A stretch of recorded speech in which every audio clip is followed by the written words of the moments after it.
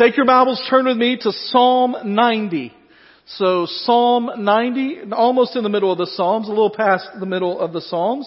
So it's almost in the middle of your Bible. So if you have a Bible, and that's how I used to always be told to find the Psalms, just kind of open up to the middle, and it's not far from there. But we're going to be in the Old Testament, and we're going to be in the book of Psalms for the next 4 weeks. We're starting a new series today that will lead us through the month of September, and the title for the series is Smoke from a Fire.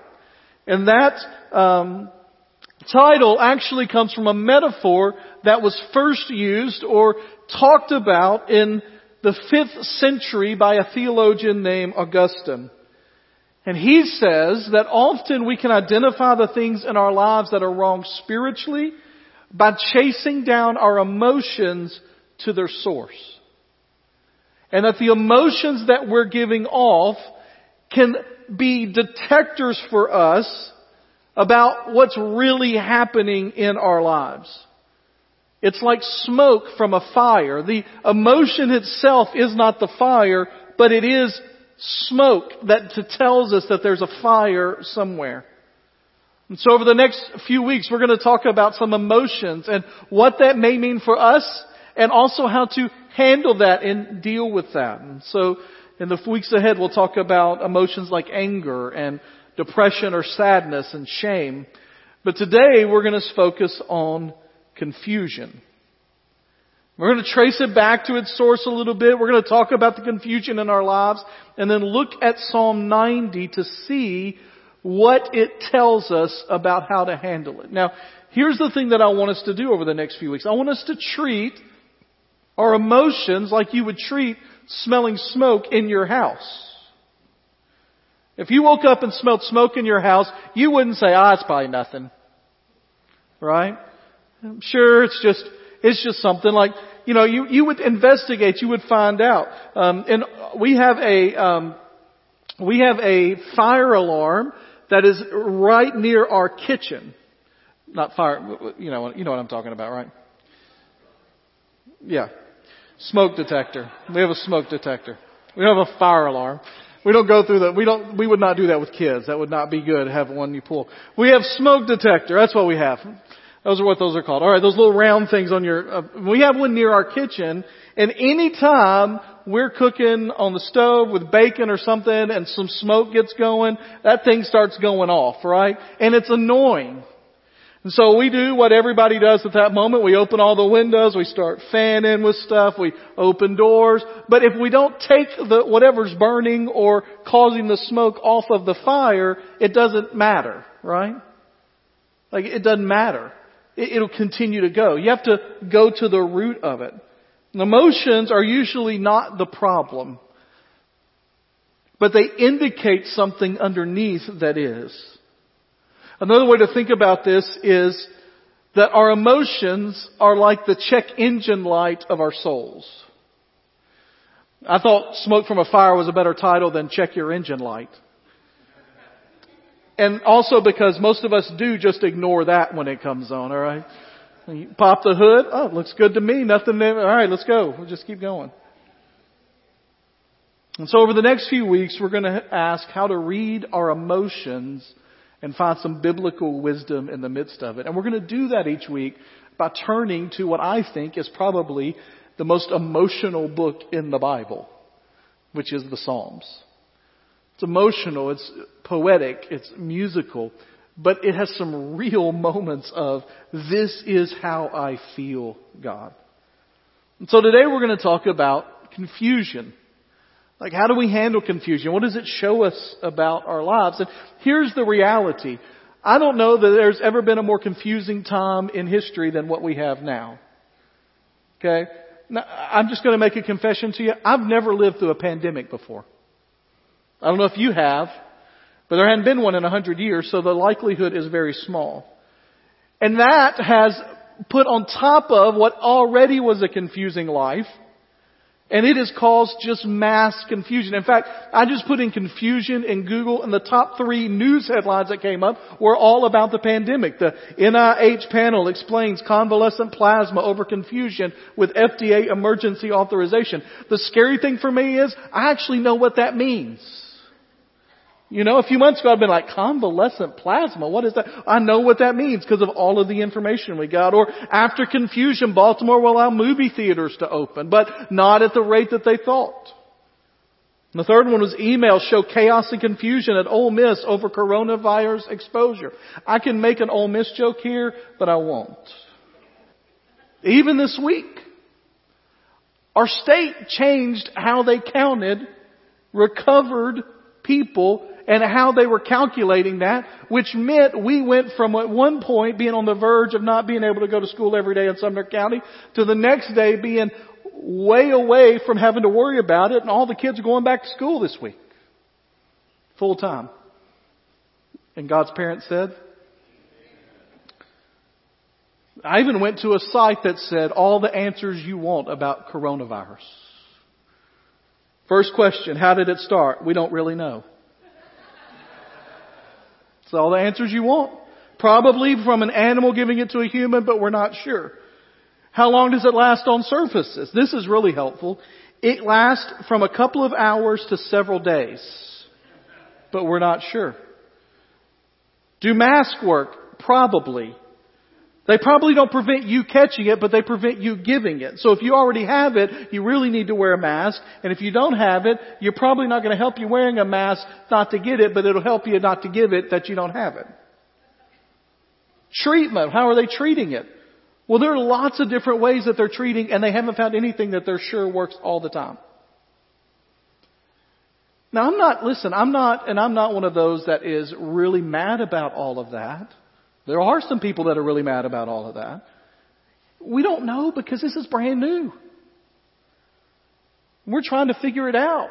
But it leads to confusion. And that's not to mention how the pandemic impacts your life in particular. Your health. We have people that are joining us online that aren't able to get out because of how it could impact their health. We have people in this church who have already had coronavirus or have loved ones that have.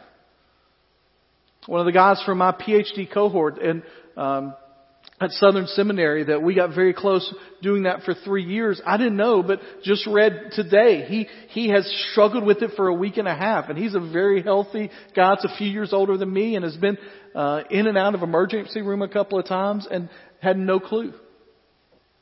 Jobs all over America are being impacted. Careers are being changed. People's futures. What does the future even look like? How can we plan? This morning on the way in, I met Janet Lloyd, who had found somewhere had a bunch of plastic Easter eggs on sale, and she bought them out. And she said, I'm optimistic about the Easter egg hunt that next year happening.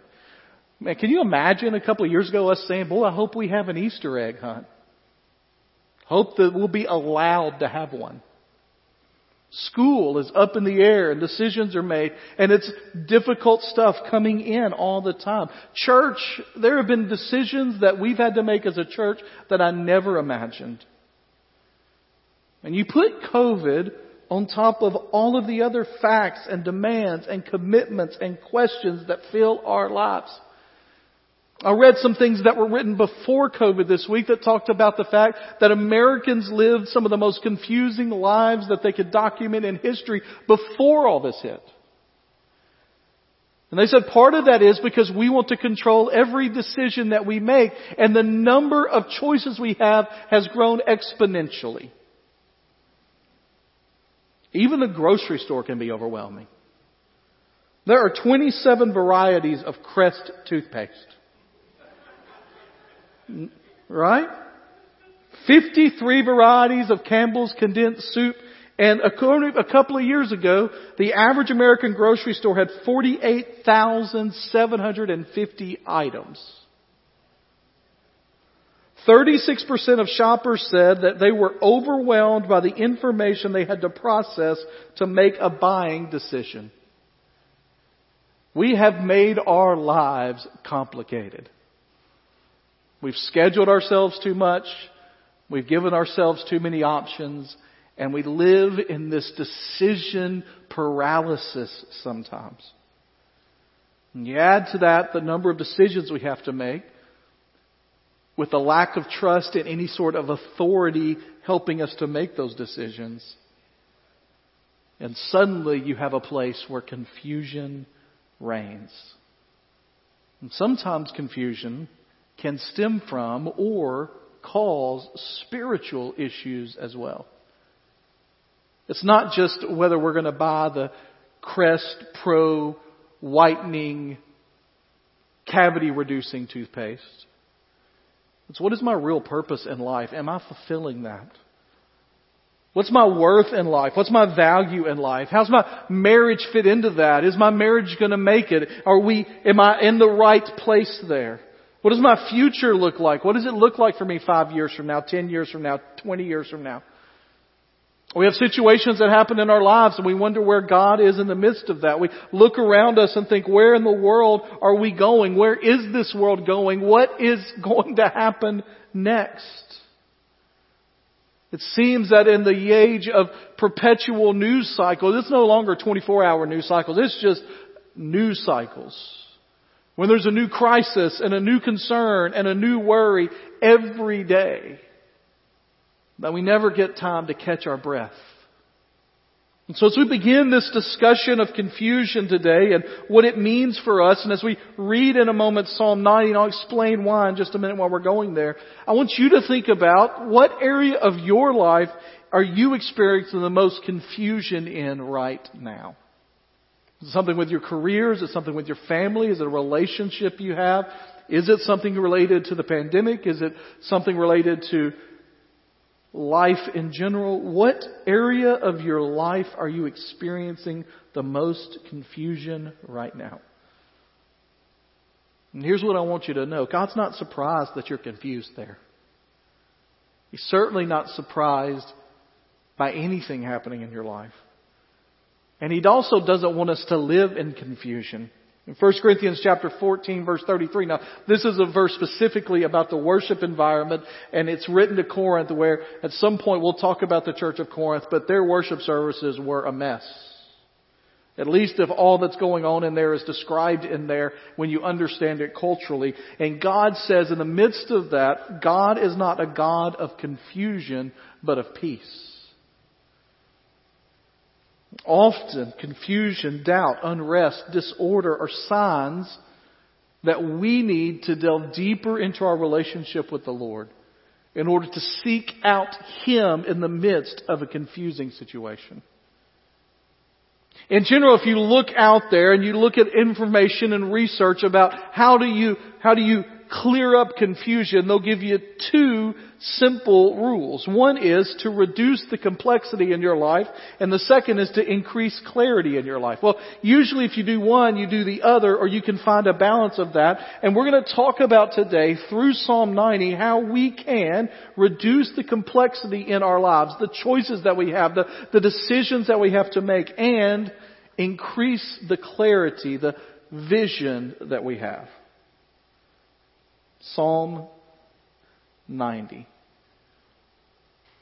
Now you'll see before you even get to verse 1, if you have it open in your Bibles, and it's going to be on the screen in just a moment, but you'll see there that this is a prayer of whom?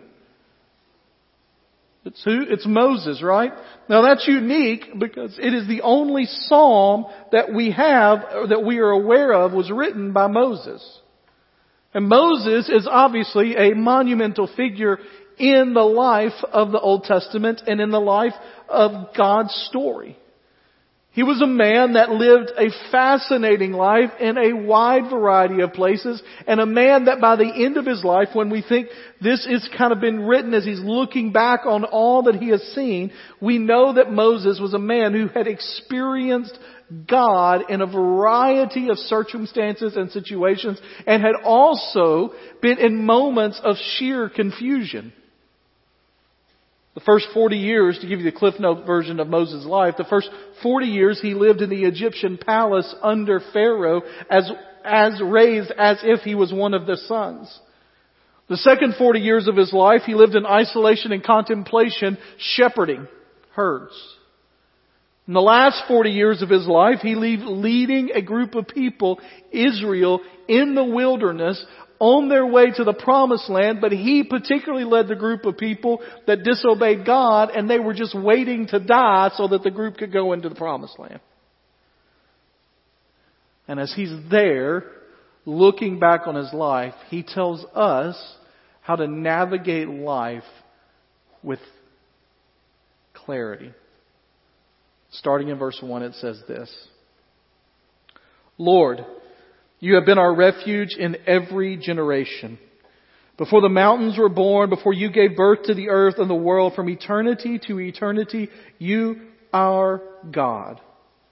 You return mankind to the dust, saying, Return, descendants of Adam, for in Your sight 1,000 years are like yesterday it passes by, like a few hours of the night. You end their lives, they sleep. They are like the grass that grows in the morning. In the morning it sprouts and grows, and by evening it withers and dries up. For we are consumed by Your anger. We are terrified by Your wrath. You have set our iniquities before You, our secret sins in the light of Your presence. For all our days ebb away under Your wrath. We end our years like a sigh. Our lives last 70 years, or if we are strong, 80 years. Even the best of them are struggle and sorrow. Indeed, they pass quickly and we fly away. Now you're thinking, Pastor, when are we getting to the fun part here? Who understands the power of Your anger? Your wrath matches the fear that is due to You. Teach us to number our days carefully so that we may develop wisdom in our hearts.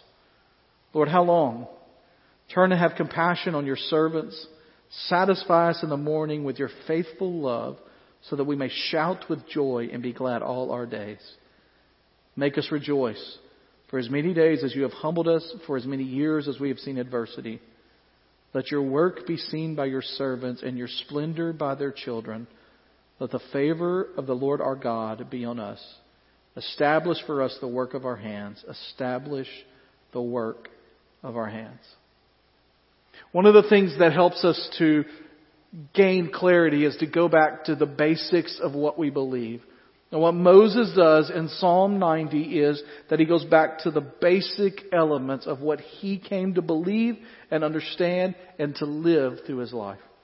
And the first thing that he says right off the top, that we must understand that when life gets complicated and we get confused and we're not sure what direction to go and we're not sure how we're going to make it through all of this, then we're worried about all of the things that are out there and we can't make sense of the voices that are trying to speak into our lives. The first thing that we must understand is this: God is great. It's the most fundamental truth of them all, and that's how Moses starts this psalm. Lord, You have been our refuge in every generation. Before the mountains were born, before You gave birth to the earth and the world, from eternity to eternity, You are God. In a world that is increasingly complex, we must first remember we have a God who is in complete control. We must understand who He is, the power that He has, the character of the God that we worship and that we serve. And we must, in the midst of it all, be crystal clear on the fact that He is God.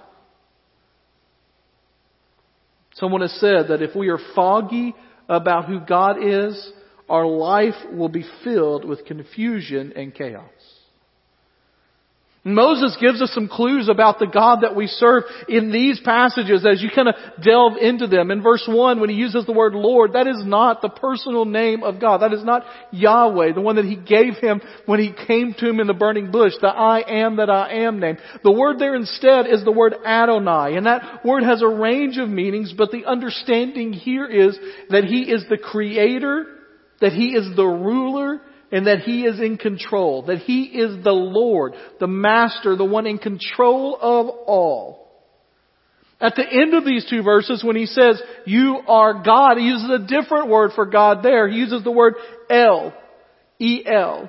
What's significant about that is that the people are getting ready to go into the Promised Land. The Promised Land is filled with Canaanites.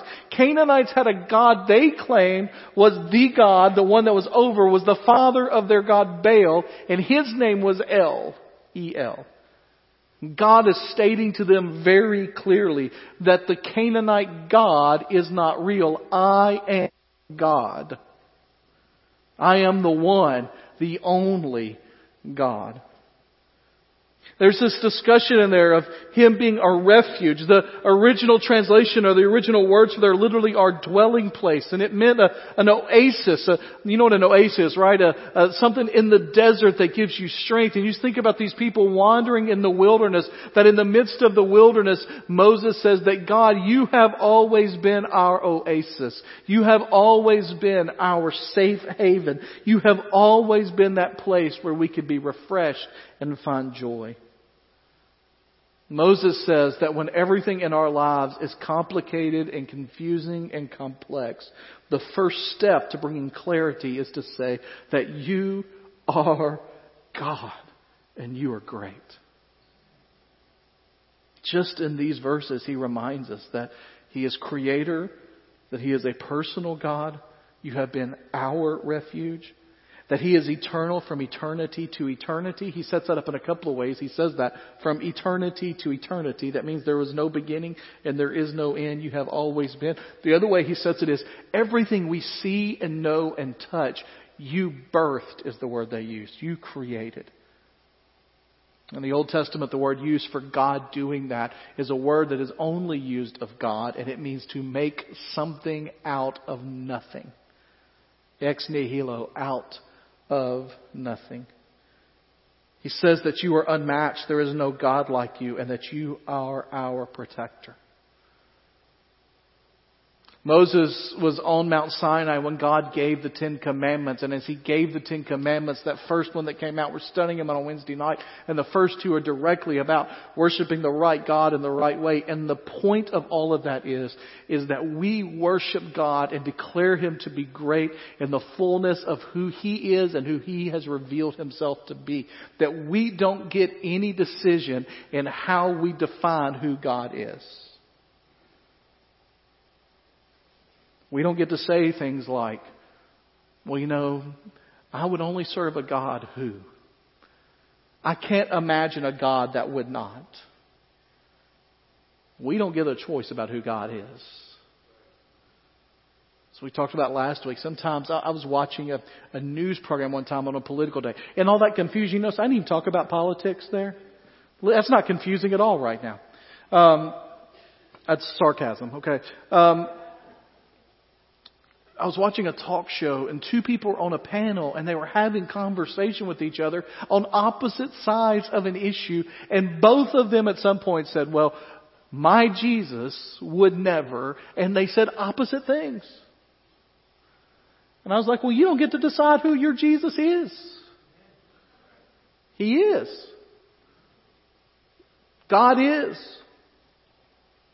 Moses said that we have to come to understand that many times in our lives, our confusion comes from trying to control things that only God can control.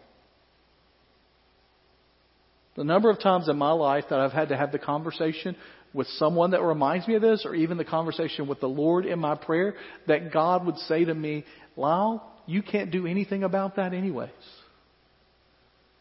Control what you can control. Be faithful to what God's given you. And leave the rest to the Lord. What's your relationship like with the Lord? You see, it's complicated by some things that are in the rest of this psalm. Verses 7 through 11 give us a dire diagnosis of who we are. Verse 7 says, we are consumed by your anger. You are terrified by your wrath. Why? Why is He mad? Why is this wrath coming? Why is His anger there? Well, verse 8 tells us, because you have shown us our iniquities, our secret sins are in light of your presence. There are no secret sins before God. All our days ebb away under your wrath. Who understands, in verse 11, the power of your anger? Your wrath matches the fear that is due you. See, here's the issue. Our God, who is sovereign, who is holy, who is perfect, created us, and then we had this problem in our lives that we felt like we needed to take control from the God who's in control. And a chasm was created when Adam and Eve sinned, and we're not putting all the blame on them, although they were the ones that started it. You and I make our own decisions to walk away from the Lord. And every single one of us has walked away from the Lord. We have gone our own direction. And that chasm that was created didn't just cause a problem with our relationship with the Lord, although that is definitely there. That chasm is created, but it did a number on everything we know and exist. A few years ago, our kids sang in Vacation Bible School, and they still sing it sometimes, in their children's worship, a song that's called Sin Messed Everything Up. It's kind of funny because it's got this little, it's beat that kind of drives underneath it, and it sounds kind of upbeat, and kids have fun, but they're singing Sin Messed Everything Up. And here's the truth. When we delve down deep, what Scripture reminds us is, yes, sin is what has caused all of this, but guess who brought sin into the world? We did. We could change that, not just to sin messed everything up, but we messed everything up. And since sin has entered the world, relationships are not right, this planet has not been right, and confusion is a part of the plan of the enemy to distract us. And so it's impossible for us, because of our sin and the wrath of God on that sin, when we chose to walk away from Him, to have a relationship with God unless He does something about it. And verses 13 through 15 remind us that mercy is available. He says, have compassion on your servants. Satisfy us in the morning with your faithful love. One of the amazing things about this God that we serve that makes Him great is that He is also good. And that He decided that it wasn't good enough just to let us go our own way, because that led to destruction. But He, in every opportunity, gave a chance for us to find salvation with Him. Now Moses, writing this, is the one that instituted the sacrificial system through the tabernacle and eventually would go through to the temple. And every year, the Jews would have to lay their sins on an animal and then release that animal to show that God was releasing their sins. They had to make sacrifices on a regular basis for the sins in their lives. And we know in the New Testament that God made a way for us through Jesus.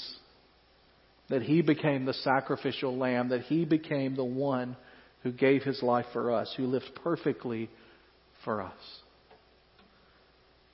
And here's what I want to tell you today. If you're listening to me in this room or you're watching online and you have never accepted the forgiveness that comes because Jesus Christ died for your sins and rose again from the grave, then your life and your death and your eternity will be filled with chaos and confusion. The only solution is to trust the God who is both great and good. So the first step for us to bring clarity to our lives is to realize that God is great. Here's the second thing for us to realize, and this is important for us to realize, and that is life is short. He tells us in verses 3 through 6 this: you return mankind to the dust, saying, return, descendants of Adam. For in your sight 1,000 years are like yesterday that passes by, like a few hours of their life, of the night. You end their lives in their sleep. They're like grass that grows in the morning. In the morning it sprouts and grows, and by evening it withers and dries up. Now listen, you have to realize that Moses, again, just to remind us, is leading upwards of 2 million people through a wilderness, and his job is to shepherd them until they all die. That's a lot of funerals in a few years. Everywhere they encamped and left, they left behind a reminder that God was finished with that generation. And we don't have time to go into all that. Many of you know the history of that they disobeyed God. Moses disobeyed God. And God said that this generation shall not enter the promised land because they haven't trusted me, that it will go to the next generation. But Moses gives us some glimpses of what our lives are like in their time frame. 3 pictures. The first is that he says 1,000 years is like a day to the Lord. Yesterday he says, actually it's yesterday, which means that you can barely grasp it or hold on to it. Or it's like a watch in the night, which was like 3 to 4 hours. He says it in this translation, just a few hours in the night. Think about that 1,000 years to the Lord is like 3 or 4 hours, which mean our lives, which are at most 70 or 80 years according to this passage, maybe in today's world 90 or 100, compared to 1,000 is a tenth of that, so you're looking at minutes in God's economy. In the scope of eternity, it is even smaller than that. He says this idea in the verses after that about that you'll be swept away in the sleep of death. The words there literally mean like a torrential rain that brings a flash flood to a barren area and washes it away. I can't help but think about floods anymore without thinking about the flood that hit Nashville several years ago when we tried to have church that morning, and driving home we couldn't find. I ended up leaving my car here and riding home with the Brooks family. We could not find a path home almost to get there because floods waters had risen so quickly and just rushing stuff away. I think about it every time I drive past, and this may be a reference that some of you don't get around here, but I drive past Moss Wright Park and go down by JP2 school, and right past that what used to be a little neighborhood down there.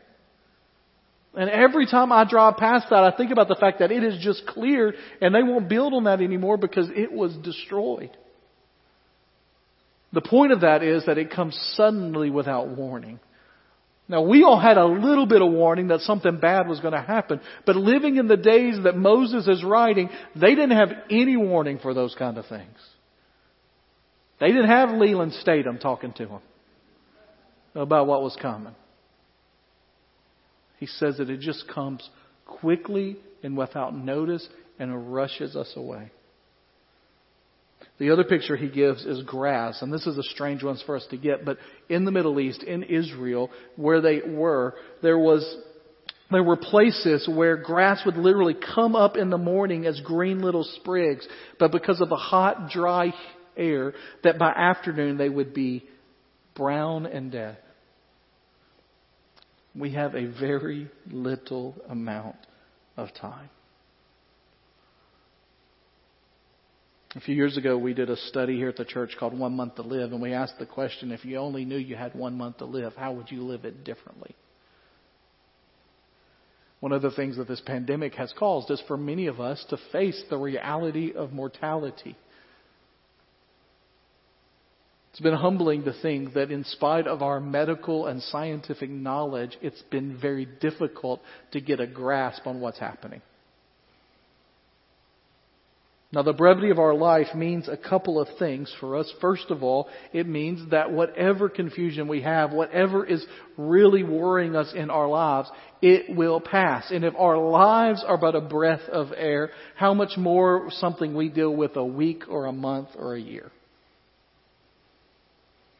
And the second thing it should do is it should focus our attention on the things that really matter.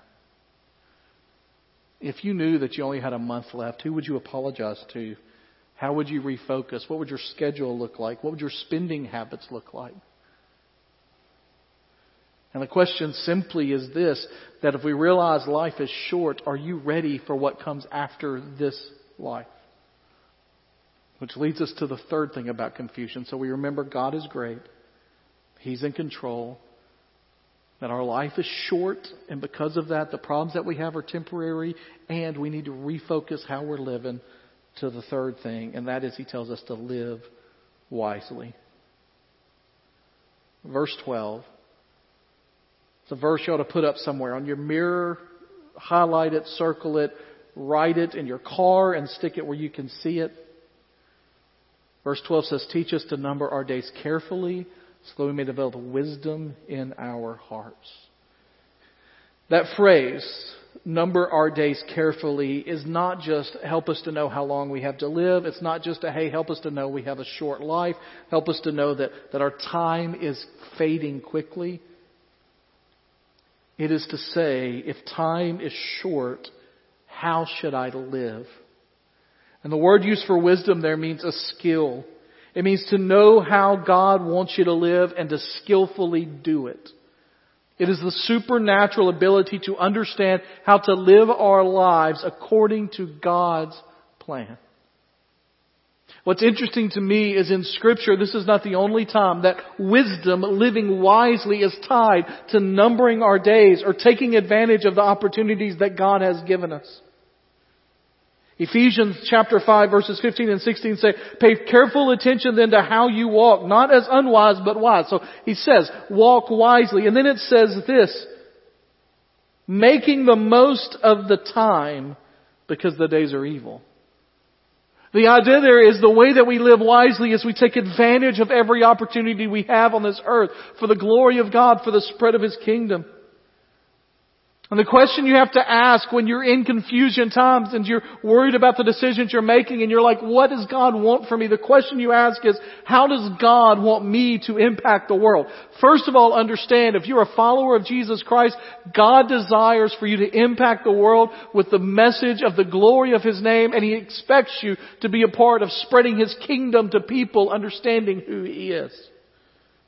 And as you figure out what God wants you to accomplish for His glory and for the spread of His kingdom, then you begin to make decisions that are intentional about living that way. You plan your life that way. You schedule your life that way. You spend your money that way. You live for what matters. When you realize that God is great, the most important thing in the world, He is almighty and in control. That He has saved you from your sins and that He didn't have to do that, but it is a precious gift of God. That we don't have much time here. It has a way of narrowing your focus and asking, and if I'm going to make the impact that God has called me to make, what am I supposed to be doing with the days that I have? And sometimes it feels like in our lives that we're in holding patterns or we got all the time in the world, but we're reminded from Scripture that that's not the case. And we got to get on with whatever God's called us to get on with. We got to move from living lives of procrastination to the lives of the priorities and the priorities that really matter. We got to live to impact the world with the gospel of Jesus Christ. And so in your life, whatever that confusing moment is, whatever that confusion is in your life, run it through the lens of the greatness of God, of the shortness of life, and of the purpose to which you've been called.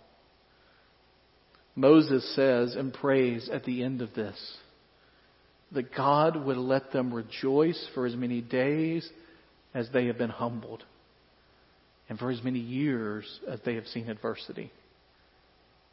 His prayer was that God would use them for His glory and for the purposes of His kingdom in a way that would be glorifying to His name.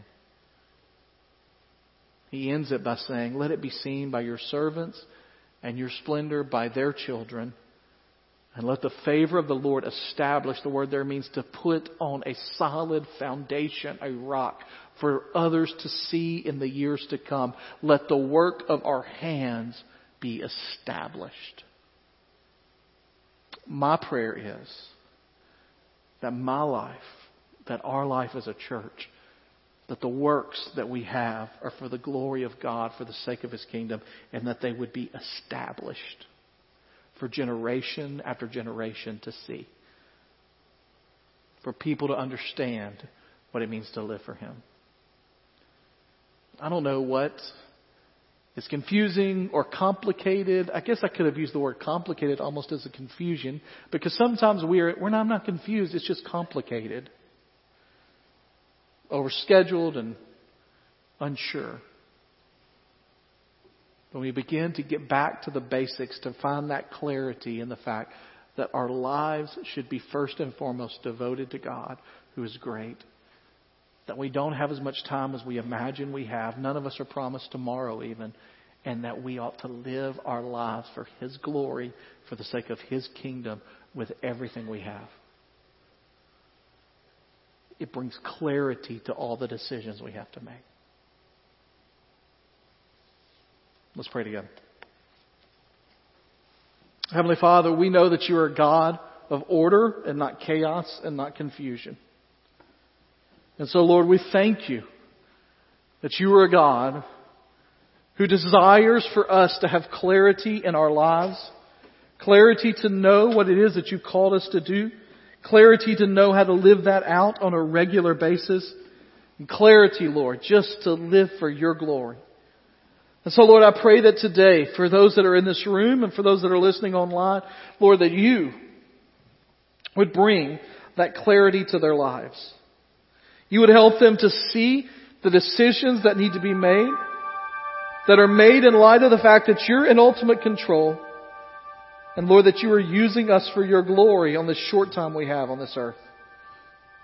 Lord, help us to weed out the things that don't matter for eternity, that don't help to bring glory to your name, that don't help to spread your kingdom. Help us to weed those things out and just begin to focus completely on what you've called us to do. Lord, I pray if there's one here today that has not accepted you as their Savior, if there's one watching, listening online that has not accepted you as their Savior, Lord, that today would be the day. That they would find the clarity that comes only from following you. In Jesus' name I pray. Amen.